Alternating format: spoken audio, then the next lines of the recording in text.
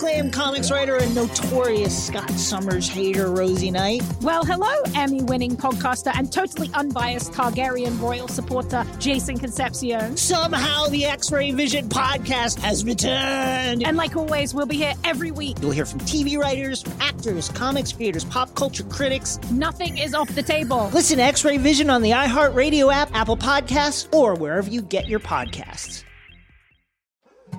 More Than a Movie is back with Season 2. I'm your host, Alex Fumero, and each week I'm going to talk to the people behind your favorite movies. From The Godfather, Andy Garcia. He has the smarts of Vito, the temper of Sonny, the warmth of Fredo, and the coldness of Michael. To the legend behind La Bamba, Lou Diamond Phillips. When I walked in, I didn't think I had a shot at Richie because John Stamos' picture was already up on the wall. Listen to More Than a Movie on the iHeartRadio app, Apple Podcasts, or wherever you get your podcasts. Hey, I'm Jay Shetty, and I'm the host of the On Purpose podcast. This week, I talked to Orlando Bloom in a rare interview where we went deep into how to get comfortable with fear and how to change the guilt and shame thought pattern.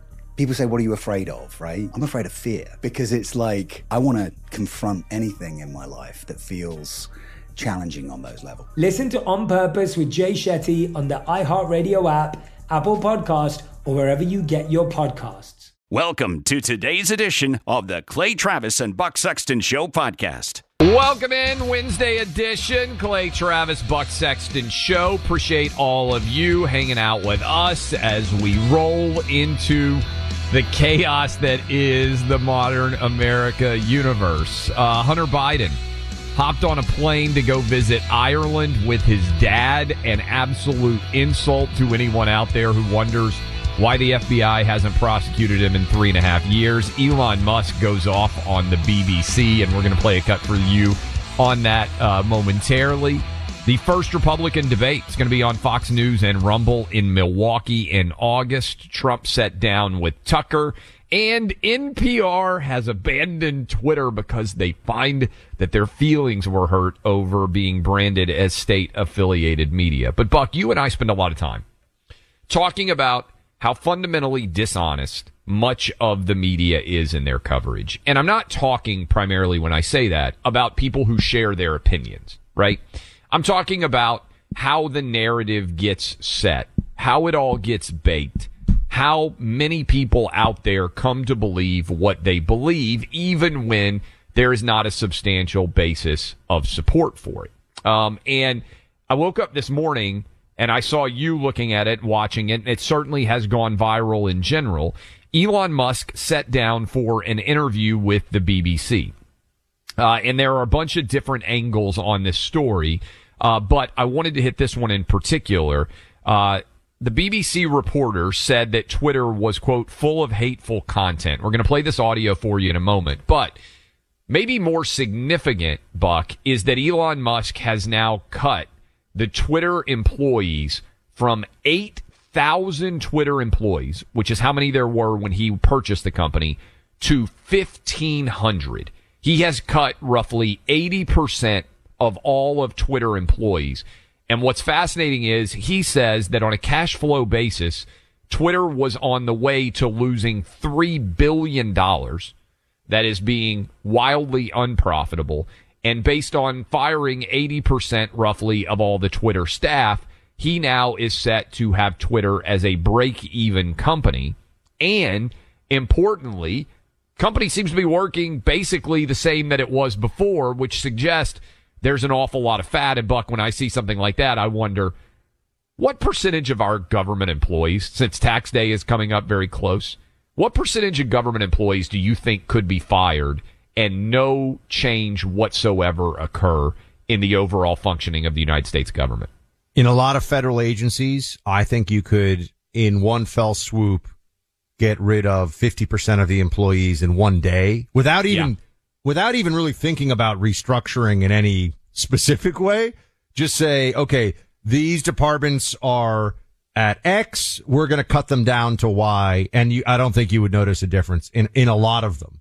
And there are also obviously whole agencies I think you could get rid of where, yeah, I mean, of course, there's going to be a little bit of a disruption in the system, but I think it would be fine. So When I saw that worked at 80% in a for-profit corporation, Buck, when I started as a young lawyer, I was kind of blown away by how inefficient big corporate entities could be, because technically they're trying to be for-profit, and they were inefficient, and it was eye-opening for me because I thought to myself, my goodness, if they're inefficient and they're for-profit, the government has to be orders of magnitude worse. I also think, not to get too deep into the financial prospects of Twitter pre-Elon, but think about this. I mean, the guy understands a balance sheet and how to grow a company. If he had to do this just to avoid putting it on a path to bankruptcy, the previous management that was doing all of the coordination with the FBI, suppressing stuff that was damaging to Biden,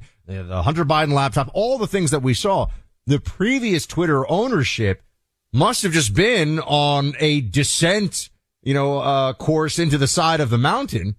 And you say to yourself, well, what was the plan there? It must have been that some left-wing billionaire was going to come along and either infuse them with cash, they were going to come along with maybe some private equity money or something and just keep propping this up. But they weren't propping it up because it's a great business. Those individuals would have been propping it up because it serves the political and cultural interests of left-wing narrative control. That has to be what was going on, or it was just going to go bankrupt. $54.20 was the purchase price that Elon Musk bought it for. And I was a Twitter shareholder. I had been for a long time. I think Twitter stock would be $17 or $18 a share in this current economic environment if Elon Musk hadn't bought it for $54.20. But Elon Musk sat down for an interview with the BBC, and I just want you to listen to this entire exchange. And I think this is important, Buck, because Trump taught many Republicans how to fight. And I still think there are far too few Republicans who are willing to fight as it pertains to the dishonesty of the media. But I just want you to listen to this exchange and think to yourself, why can't more people do this? Listen. Hang on a second. You said you've seen more hateful content, but you can't name a single example, not even one. I'm not sure I've used that feed for the last 3 or 4 weeks. Well, then how did you see the hateful content? Because I've been using Twitter since you've taken it over for the last 6 months. Okay, so then you must have at some point seen the hateful content. I'm asking for one example. Right. And you can't give a single one. And I'm saying... I say, sir, that you don't know what you're talking about. Really? Yes, because you can't give me a single example of hateful content, not even one tweet, and yet you claimed that the hateful content was high. Well, that's false. No, what I claimed... You just lied. What I claimed was there are many organizations that say that kind of information is on the rise. Now, whether it has on my feed or not... Give me one example. So what Elon has done here, and by the way, this is really a course in how journalism is supposed to go. You can't just allow someone to evade. If they make a statement, you have to have them either back it up, or they can admit that they said something in error, or, they misspoke, or they're using talking points and they shouldn't do that, which is what happened here.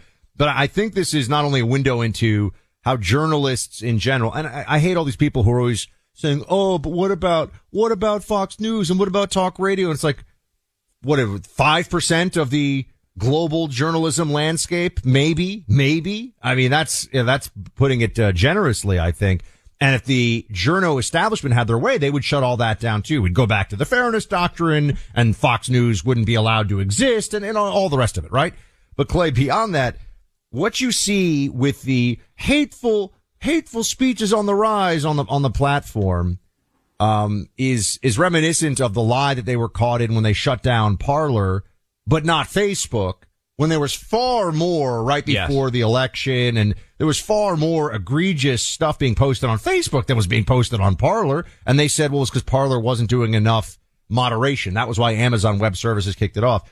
To the left, he's just using the talking points, and this guy obviously is a sheep and doesn't know anything, and Elon fleeced the sheep, if you will, in front of all of us.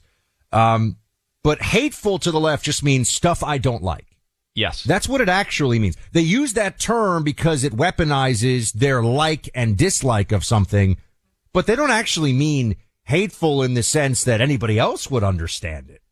I also think this is a masterclass on how to handle a journalist. And let me just be clear. Most journalists are not particularly smart, and they don't work that hard. They are cogs in the machine, They are willing to accept whatever the narrative is. And I want to give you an indication, and I'm not saying we're going to be perfect in always avoiding constructs like this, but whenever you hear a journalist preface a question by saying something like, people say, or some people say, and once you start to pay attention to it, you will notice it all the time. People say, some people say. Well, people say everything. I could say to anyone, people say that the moon landing was faked. Yes, some people do say that. People say that we are living in a simulation and none of this is real. Yes, people do say that. But when you allow people say, or some people say, to preface a question that allows you to further your narrative, right? That is dishonest journalism. Now, this guy got called out on it, and what you'll see is very often these kind of questions, people say, some people say, there is no underlying foundational basis because the journalist is lazy, often not very smart, and not particularly talented. What Elon Musk did there is demonstrate the narrative is, oh, there's tons of hateful content. And in fact, before that part was cut off, he said, well, there's there's slightly sexist commentary. And I believe I'm paraphrasing there. I think it was slightly sexist was the phrase. And Elon Musk said, wait a minute, what do you mean by slightly sexist? And why should it be banned? And who is the determination of what is sexist or what is racist? This is perfect. Everybody needs to do this. And the other thing I would tell everybody out there in politics and in media, make sure that you do either live interviews or you record the entire thing. Do not allow the journalist to talk to you for an hour and take 2 minutes of what you said and put it in the context and narrative he or she prefers.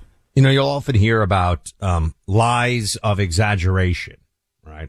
A lie of exaggeration. Like if you, and this will come up in the workplace, if you say, you know, well, I'm a, you know, Mandarin Chinese speaker, and that actually means that you can say 5 words. I mean, technically you could try to claim, but really that's a lie of exaggeration, right? There's also there's a lie of scale.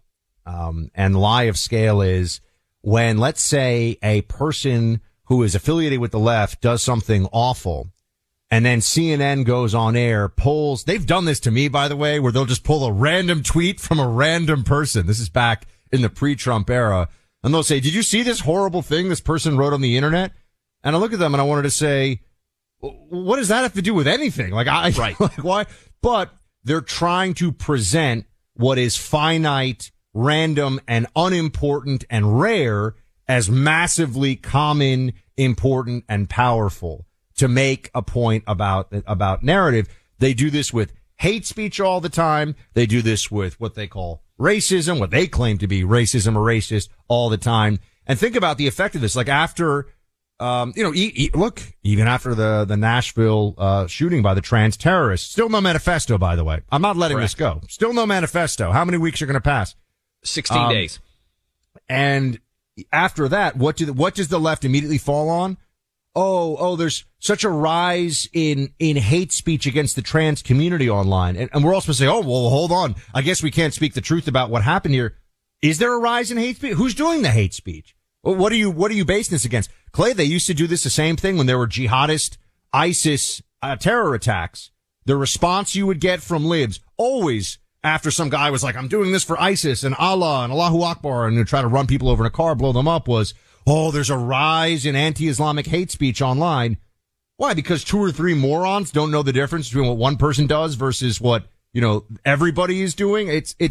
They do this all the time, though. This is how the media You've got something. Oh, yeah, Media Matters, which is probably the dumbest organization on the planet. But you're mentioning this, and it reminds me on Friday, the headline, Fox Corp's Clay Travis amplified his anti-trans rhetoric after the Covenant shooting. I'm reading their headline. Subheadline, Clay Travis focused discussion on the shooter's gender to stoke a caustic culture war. And then here's the opening paragraph, Buck. Founder of Fox Corp's Outkick Media, Clay Travis is a right-wing conspiracy theorist and Fox News contributor known for using outrage over his stunts and conspiracy theories. They got conspiracy theories twice in the same opening sentence to generate an audience for his platform. Travis has a history of making sexist and now anti-trans comments. This is the kind of world that we live in. It's a fundamentally dishonest media, and I love when I see smart people like Elon Musk calling it out.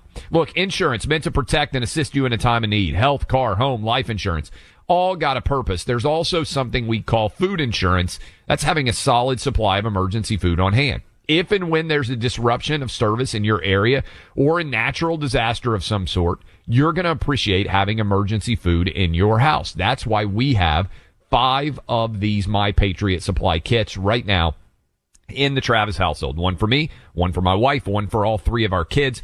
3 months emergency food kit. You can get your own by going to go to mypatriotsupply.com. Special price before it ends. 3-month emergency food kit, over 2,000 calories in each day for optimal strength and energy in this stressful situation. If you need to use it, these kits will last for years. Breakfast, lunch, dinner, drink, snacks. You'll be glad to have it. Do it today. Go to mypatriotsupply.com. Save $200 on each kit your family needs. Insurance for your family's food in the house. These kits, my wife was ecstatic to have it. I am too. mypatriotsupply.com. Free shipping. mypatriotsupply.com. One more time. mypatriotsupply.com. Clay Travis and Buck Sexton. Voices of sanity in an insane world. Hello, acclaimed comics writer and notorious Scott Summers hater, Rosie Knight. Well, hello, Emmy-winning podcaster and totally unbiased Targaryen royal supporter, Jason Concepcion. Rosie, somehow the X-Ray Vision podcast has returned. It feels so good. It does. And like always, we'll be here every week covering the wide world of TV, movies, comics, and geek culture. That's right. We'll be talking about Batman, heroes of that stature, and of course, we'll be inviting our friends in the industry to come geek out with us and share stories. We'll hear from TV writers, from actors, comics creators, pop culture critics, and more. Nothing is off the table because geek culture is pop culture, and we can't wait to share our love of it all with you every single week. Listen to X-Ray Vision on the iHeartRadio app, Apple Podcasts, or wherever you get your podcasts. I'm Jack Armstrong. He's Joe Getty. We're the Armstrong and Getty Show. We cover the stories the mainstream media ignores. Stories that are important to your life and important to the world. The election, of course. The many trials of Donald Trump. Couple of wars. Gender-bending madness. Why are kids looking at so much social media? And we bring you the stories the mainstream media is on, but we do it without the left-wing media spin. Listen to Armstrong and Getty on demand on America's #1 podcast network, iHeart. Open your free iHeart app and search The Armstrong and Getty Show to start listening. Hey, I'm Jay Shetty, and I'm the host of the On Purpose podcast. On Purpose is dedicated to helping you be happier, healthier, and more healed. This week, I talked to Orlando Bloom in a rare interview where we went deep into how he got comfortable with fear, navigating the changes in relationships, and how to change the guilt and shame thought pattern. This conversation shows a never-seen-before side to Orlando Bloom and his unique life journey. I think we all struggle sometimes to really deeply believe that we are enough, that we're valued, that we're valuable. You know, we're imprinted by our parents from the age of 0 to 7, right? I'm constantly trying to go like, how do I detach from this idea of is that my baggage? It doesn't look like my baggage. I mean, I know, okay, that's mine. Let's unpack that. Listen to On Purpose with Jay Shetty on the iHeartRadio app, Apple Podcast, or wherever you get your podcasts. Welcome back to Clay and Buck. We are going to be talking in just a couple minutes here about the lengthy sit-down that Tucker had with Trump last night. It was aired on Fox. There's some very interesting moments. Clay's picked out some of his most noteworthy responses. We're going to analyze that for you in just a second if you missed it, and give you our take on it if you happen to see it. But first, Biden is traveling right now. He is presenting himself, the commander-in-chief, president of the United States, chief executive, yada, yada, yada. He is in anytime Biden is astride the world stage, I just worry that he's going to wobble and fall down. Here he is in Northern Ireland, though, and never misses an opportunity to take a shot at the country that he represents. Play 21. All the immense progress we see around us was built through conversation and compromise. discussion and debate, voting and inclusion. It's an incredible attestation to the power of democracy to deliver needs for all the people. And now I know better than most how hard democracy can be at times. We in the United States have firsthand experience how fragile even long-standing democratic institutions can be. You saw what happened on January the 6th in my country. We learn anew with every generation that democracy needs champions. Yeah, Clay. Compare, he's in a place where they had decades of terrorist attacks and, paramilitaries going up against the terrorists and the whole thing, car bombings and everything else. But, January 6th was like really a threat to democracy. He's still saying it, still telling the world this stuff. Not only that, he's in Ireland where everybody fled who could because they didn't have enough food to come to the United States where they've mostly thrived. So I'm just going to point out things were so bad in Ireland and these people were so brave, let's be honest, that they risked their lives to get on a ship to go to a place they'd never been before. That's why I'm here. It's probably why you're here too, right? I mean, I'm 100%. Irish potato famine stock. I need to get my 23andMe updated because my sister got hers back and she got 1% Arab. And I'm like, oh. Can you imagine, Buck, if I could begin every sentence by saying, as a Middle Eastern man, I believe, I don't know how she's 1% Arab, so I need to get mine done. It appeared we were mostly, Scotch, Irish, British, whatever else. But as a Middle Eastern man, I might get hired by MSNBC if suddenly I'm 1%. That's more than Elizabeth Warren is Native American. And as a Middle Eastern man, my opinions would ricochet much more through the firmament. This is also why we always say Democrat Party. Race is far more complex than gender. Yes. It just is. By the numbers, by the science. But not allowed to say that. Not allowed to talk about it. So I got to get a good new one. Because, imagine if I were both Middle Eastern and partly African. This would be amazing. I'd be basically like the greatest human being who's ever lived, according to MSNBC. MyPillow made it affordable as ever to own a pair of their very popular My Slippers products. Not just affordable, massively so. Their My Slippers may go down in history as the second most popular product they've ever made after the pillow. Usually they cost right at $150, but right now they're marked down to just $25 a pair. You're limited to just 10 pairs of purchase at a time. My wife has already hopped in and done it. She loves these things. She wears them to sleep. Website again, mypillow.com. Click on the radio listener square. You can enter the promo code Clay and Buck. Again, $25 My Slippers. That's over 80% off. All you have to do is go to mypillow.com. Use the code Clay and Buck. That's mypillow.com. Clay and Buck. Welcome back in. Clay Travis, Buck Sexton Show. Appreciate all of you hanging out with us. Donald Trump has been doing sit-down interviews with Fox News hosts. We talked about the Sean Hannity interview with Donald Trump. I know many of you will be listening to Sean Hannity when this show ends all over the country. He does a fantastic job on that show, as well as his primetime Fox News show. Tucker went down to Mar-a-Lago, Tucker Carlson, and had his own interview that aired last evening with Donald Trump. And there were several different cuts that I thought were interesting, but I wanted to focus first on something that I don't think we talk about enough, and that's Joe Biden's health. And certainly, I want to play the audio again of Joe Biden at the Easter egg roll with Al Roker in a moment, for those of you who might not have heard it. But Buck, when I watched, spoiler alert, Succession, and I don't know what percentage of our audience watches Succession, but the main character, Logan Roy, who is supposedly modeled on a Rupert Murdoch-like character, has had a series of untimely health issues, and then he dies, right? Sorry, if you haven't caught up, it's been out for several days, on the plane in the mid-flight. And I know it's sort of difficult to talk about, but when you have an 80-year-old president, the oldest president ever, that is attempting to run at 82 to be president until he's 86, I don't think it's unfair.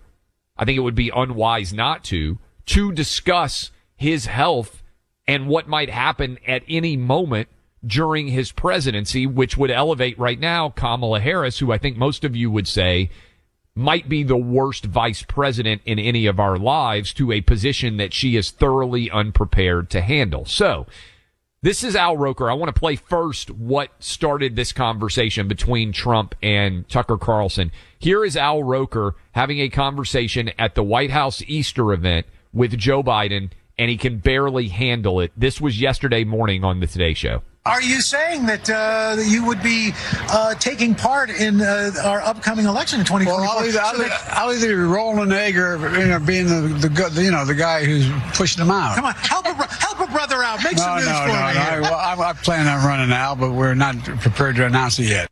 Okay, he can barely handle Al Roker. That was actually Monday, Buck. And Tucker Carlson, I think reasonably, asked Donald Trump about the cognitive health of Joe Biden in the wake of that. Listen to this answer. But there's something wrong.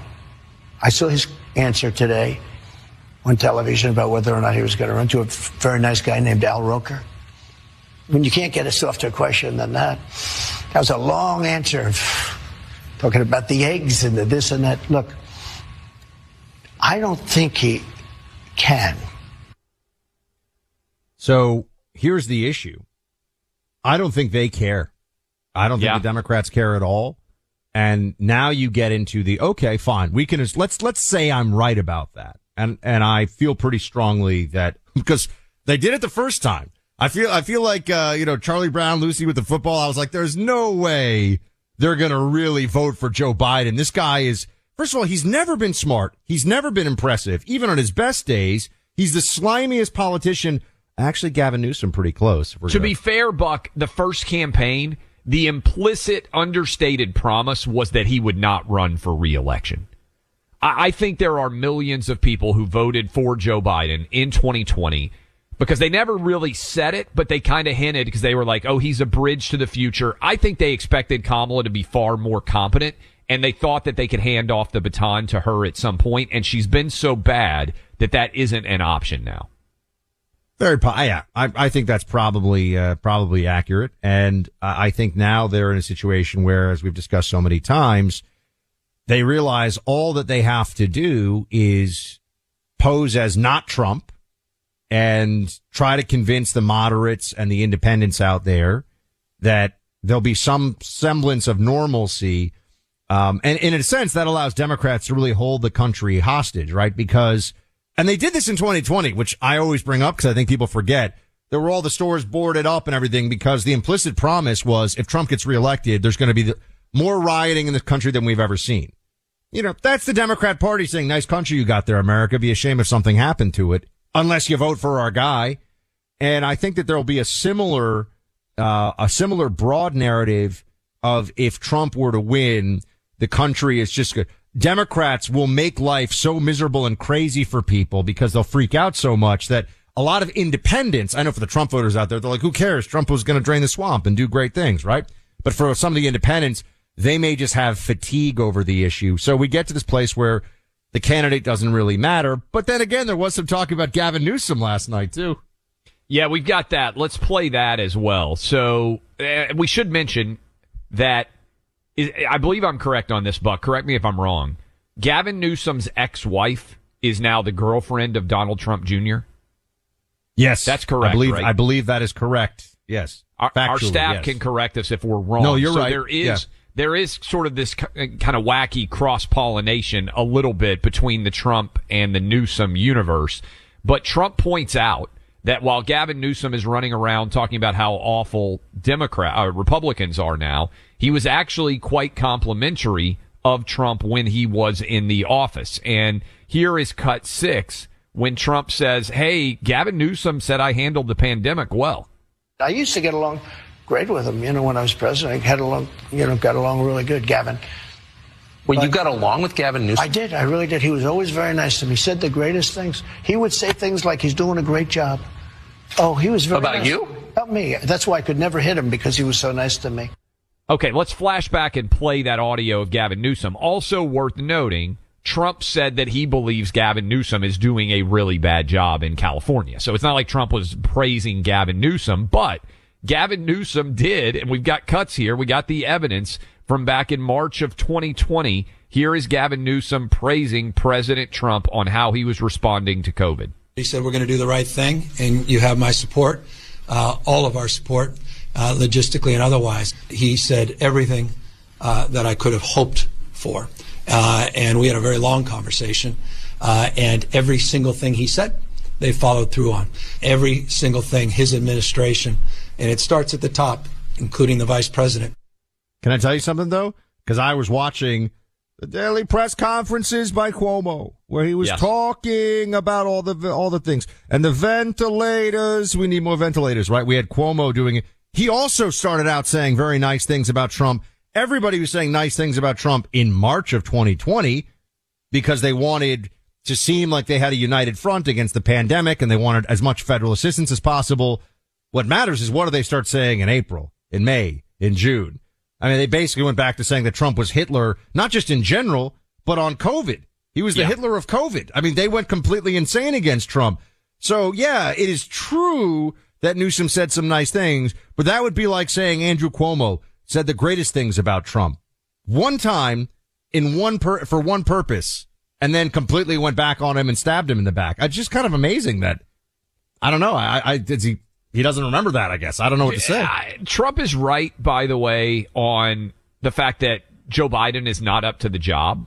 Yeah, and I think course. you're right, clearly, on the fact that Democrats don't care, and John Fetterman is the perfect example of that. But I do wonder, there have to be millions of people out there that simply see Joe Biden, and the more he's in public, the more gaffes there are, everything else. I don't know that they can avoid getting him on the road on a regular basis like they did in 2020 when they hit him in the basement. They could use COVID as an excuse then. What's the excuse now for Biden basically running and hiding? There is not an easy one, right?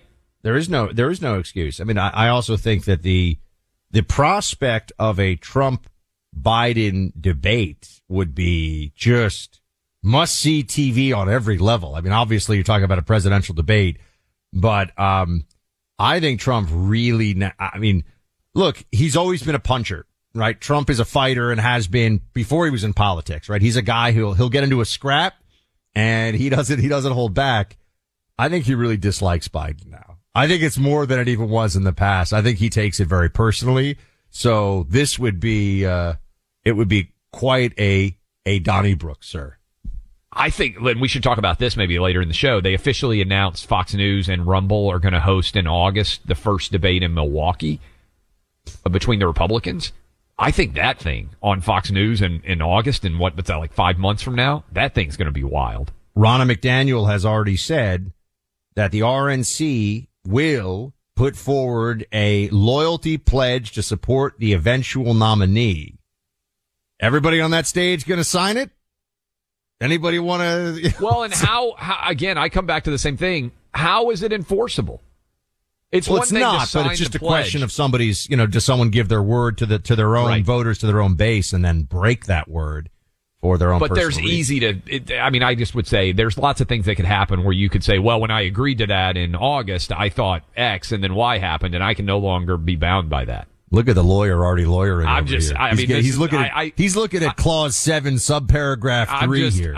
My willingness to trust politicians is at an all-time low. So a politician saying they're going to do something and then changing their mind and like coming up with an excuse is basically what every politician does all day long, every day. 800-282-2882. What'd you think of the Tucker Trump interview last night? How do you think Trump did? Curious to hear from some of you on that. Lot of foreign policy talk. It was really a foreign policy interview for the most part. Some organizations go the distance to do the right thing without any fanfare or celebration. One such organization is the Preborn Network of Clinics. Hundreds of staff members nationwide work to help protect the lives of unborn children. In the past 17 years' time, over 200,000 precious babies have already been saved through the life-giving work of Preborn, and every day, Preborn rescues 200 babies. They welcome pregnant mothers making a difficult decision between abortion and bringing their unborn children into this world. They do that by offering unconditional support and free ultrasounds. Most of the time, that introduction between mother and child makes all the difference. This is an entity that receives no government funding. Their funding comes from individuals like you and me. Each ultrasound is just $28, which is like the cost of, ordering in food. Your donation of any size, whether big or small, can and will make an impact forever in the lives of the babies saved. To donate, use your cell phone and dial pound 250. Say the keyword baby. That's from your cell phone now. Dial pound 250, say baby, or go to their website, preborn.com/buck. That's preborn.com/BUCK, sponsored by Preborn. Get to know the guys outside the issues. Sunday Hang with Clay and Buck, a new podcast. Find it on the iHeart app or wherever you get your podcasts. Hello, acclaimed comics writer and notorious Scott Summers hater, Rosie Knight. Well, hello, Emmy-winning podcaster and totally unbiased Targaryen royal supporter, Jason Concepcion. Rosie, somehow the X-Ray Vision podcast has returned. It feels so good. It does. And like always, we'll be here every week covering the wide world of TV, movies, comics, and geek culture. That's right. We'll be talking about Batman, heroes of that stature, and of course, we'll be inviting our friends in the industry to come geek out with us and share stories. We'll hear from TV writers, from actors, comics creators, pop culture critics, and more. Nothing is off the table because geek culture is pop culture, and we can't wait to share our love of it all with you every single week. Listen to X-Ray Vision on the iHeartRadio app, Apple Podcasts, or wherever you get your podcasts. I'm Jack Armstrong. He's Joe Getty. We're the Armstrong and Getty Show. We cover the stories the mainstream media ignores. Stories that are important to your life and important to the world. The election, of course. The many trials of Donald Trump. Couple of wars. Gender-bending madness. Why are kids looking at so much social media? And we bring you the stories the mainstream media is on, but we do it without the left-wing media spin. Listen to Armstrong and Getty on demand on America's #1 podcast network, iHeart. Open your free iHeart app and search the Armstrong and Getty Show to start listening. Hey, I'm Jay Shetty, and I'm the host of the On Purpose podcast. On Purpose is dedicated to helping you be happier, healthier, and more healed. This week, I talked to Orlando Bloom in a rare interview where we went deep into how he got comfortable with fear, navigating the changes in relationships, and how to change the guilt and shame thought pattern. This conversation shows a never-seen-before side to Orlando Bloom and his unique life journey. I think we all struggle sometimes to really deeply believe that we are enough, that we're valued, that we're valuable. You know, we're imprinted by our parents from the age of 0 to 7, right? I'm constantly trying to go like, how do I detach from this idea of is that my baggage? It doesn't look like my baggage. I mean, I know, okay, that's mine. Let's unpack that. Listen to On Purpose with Jay Shetty on the iHeartRadio app, Apple Podcast, or wherever you get your podcasts. Welcome back, friends. We're going to be talking here in a few minutes about the lawsuit that Alvin Bragg has filed against Jim Jordan in federal court in New York, saying that Jim Jordan, as a member of Congress with oversight and subpoena power, is not allowed to subpoena somebody who was involved in the previous iteration of the Trump hush money payment non-crime investigation. And so Bragg is suing a member of Congress saying that you're not allowed to do your thing in Congress because that's interfering with my thing as the district attorney of New York City. So we'll get into some of those specifics coming up in a few minutes. And then also something else that I think is under the radar a bit, which is that the Biden administration has begun sharing with a group of lawmakers the classified documents that Trump has. Did you see this, Clay? We're going to analyze this in a few minutes. How long is that going to take to get leaked? Oh, depends on how, if they can even spin the stuff as being very sensitive. They will spin. Here's how to play, Buck. You know this. They will find whatever the most damning of the Trump classified documents is. There'll be 2 or 3 of them, and there will be, I predict, what is today, Wednesday?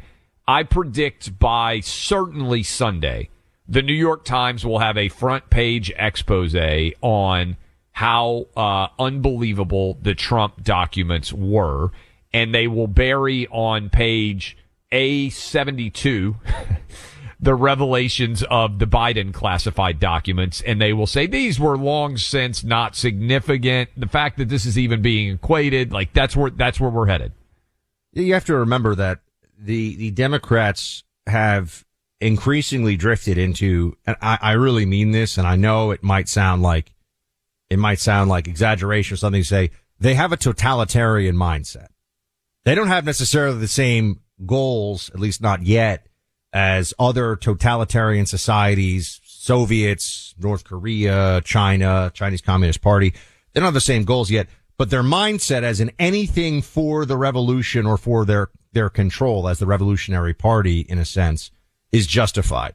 So lies aren't lies because lies are helping Democrats.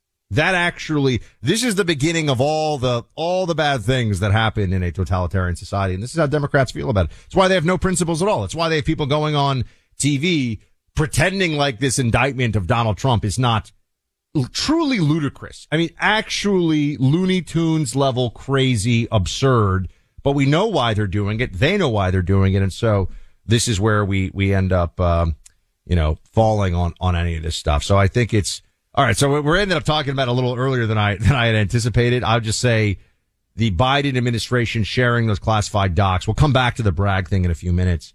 But this is because they're going to set the narrative that Trump's documents were worse, not charge him, though, for mishandling documents because of the Biden thing, but then they'll at least be the legal sword of Damocles hanging over the Trump campaign of the obstruction charge based on the documents. And they're going to say that Trump's documents were worse, which is crap, and that Trump was less cooperative than Biden, which is also crap. But they'll try to put those two things together. And are you buying into my theory that the reason Biden hasn't officially announced yet is he's going to use that, much like he did Charlottesville, as justification for why he has to run again, because the danger of Donald Trump remains imminent and he is the only one that can protect America from. Yes, because at first I thought I didn't see the legal reason for doing this. Like, oh, I'm not interfering. Yeah, that's not it. But that he can use this then and say it also, there's a momentum to these things, right? Once it's clear that Trump is further along in this, and then the indictments are coming down to the possibility of them, Biden gets to say, I'm running to prevent the felon Trump from taking over and destroying this country or whatever. So it's gonna get caustic out there. Buck, he could even say this, which I bet he does. I know that I'm 82 years old and that a lot of you believe that I'm too old to do this job. But this is the last most important fight of my life, keeping Donald Trump out of office. Then he seems like he's actually being selfless, and that's the reason he's doing it. I'm telling you exactly the playbook. It's Charlton Heston and El Cid, which some of the history nerds in this audience appreciated as a reference, sir, I will have you know. That's true. By the way, Allie tells me people are blowing us up because I gave the spoiler on Succession. I said spoiler alert. Gotta be it's on them. More Than a Movie is back with Season 2. I'm your host, Alex Fumero. And each week, I'm going to talk to the people behind your favorite movies. From The Godfather, Andy Garcia. He has the smarts of Vito, the temper of Sonny, the warmth of Fredo, and the coldness of Michael. To the legend behind La Bamba, Lou Diamond Phillips. When I walked in, I didn't think I had a shot at Richie because John Stamos' picture was already up on the wall. Listen to More Than a Movie on the iHeartRadio app, Apple Podcasts, or wherever you get your podcasts. Hello, acclaimed comics writer and notorious Scott Summers hater, Rosie Knight. Well, hello, Emmy-winning podcaster and totally unbiased Targaryen royal supporter, Jason Concepcion. Somehow the X-Ray Vision podcast has returned. And like always, we'll be here every week. You'll hear from TV writers, actors, comics creators, pop culture critics. Nothing is off the table. Listen to X-Ray Vision on the iHeartRadio app, Apple Podcasts, or wherever you get your podcasts. Hey, I'm Jay Shetty, and I'm the host of the On Purpose podcast. This week, I talked to Orlando Bloom in a rare interview where we went deep into how to get comfortable with fear and how to change the guilt and shame thought pattern. People say, what are you afraid of, right? I'm afraid of fear, because it's like, I want to confront anything in my life that feels challenging on those levels. Listen to On Purpose with Jay Shetty on the iHeartRadio app, Apple Podcast, or wherever you get your podcasts.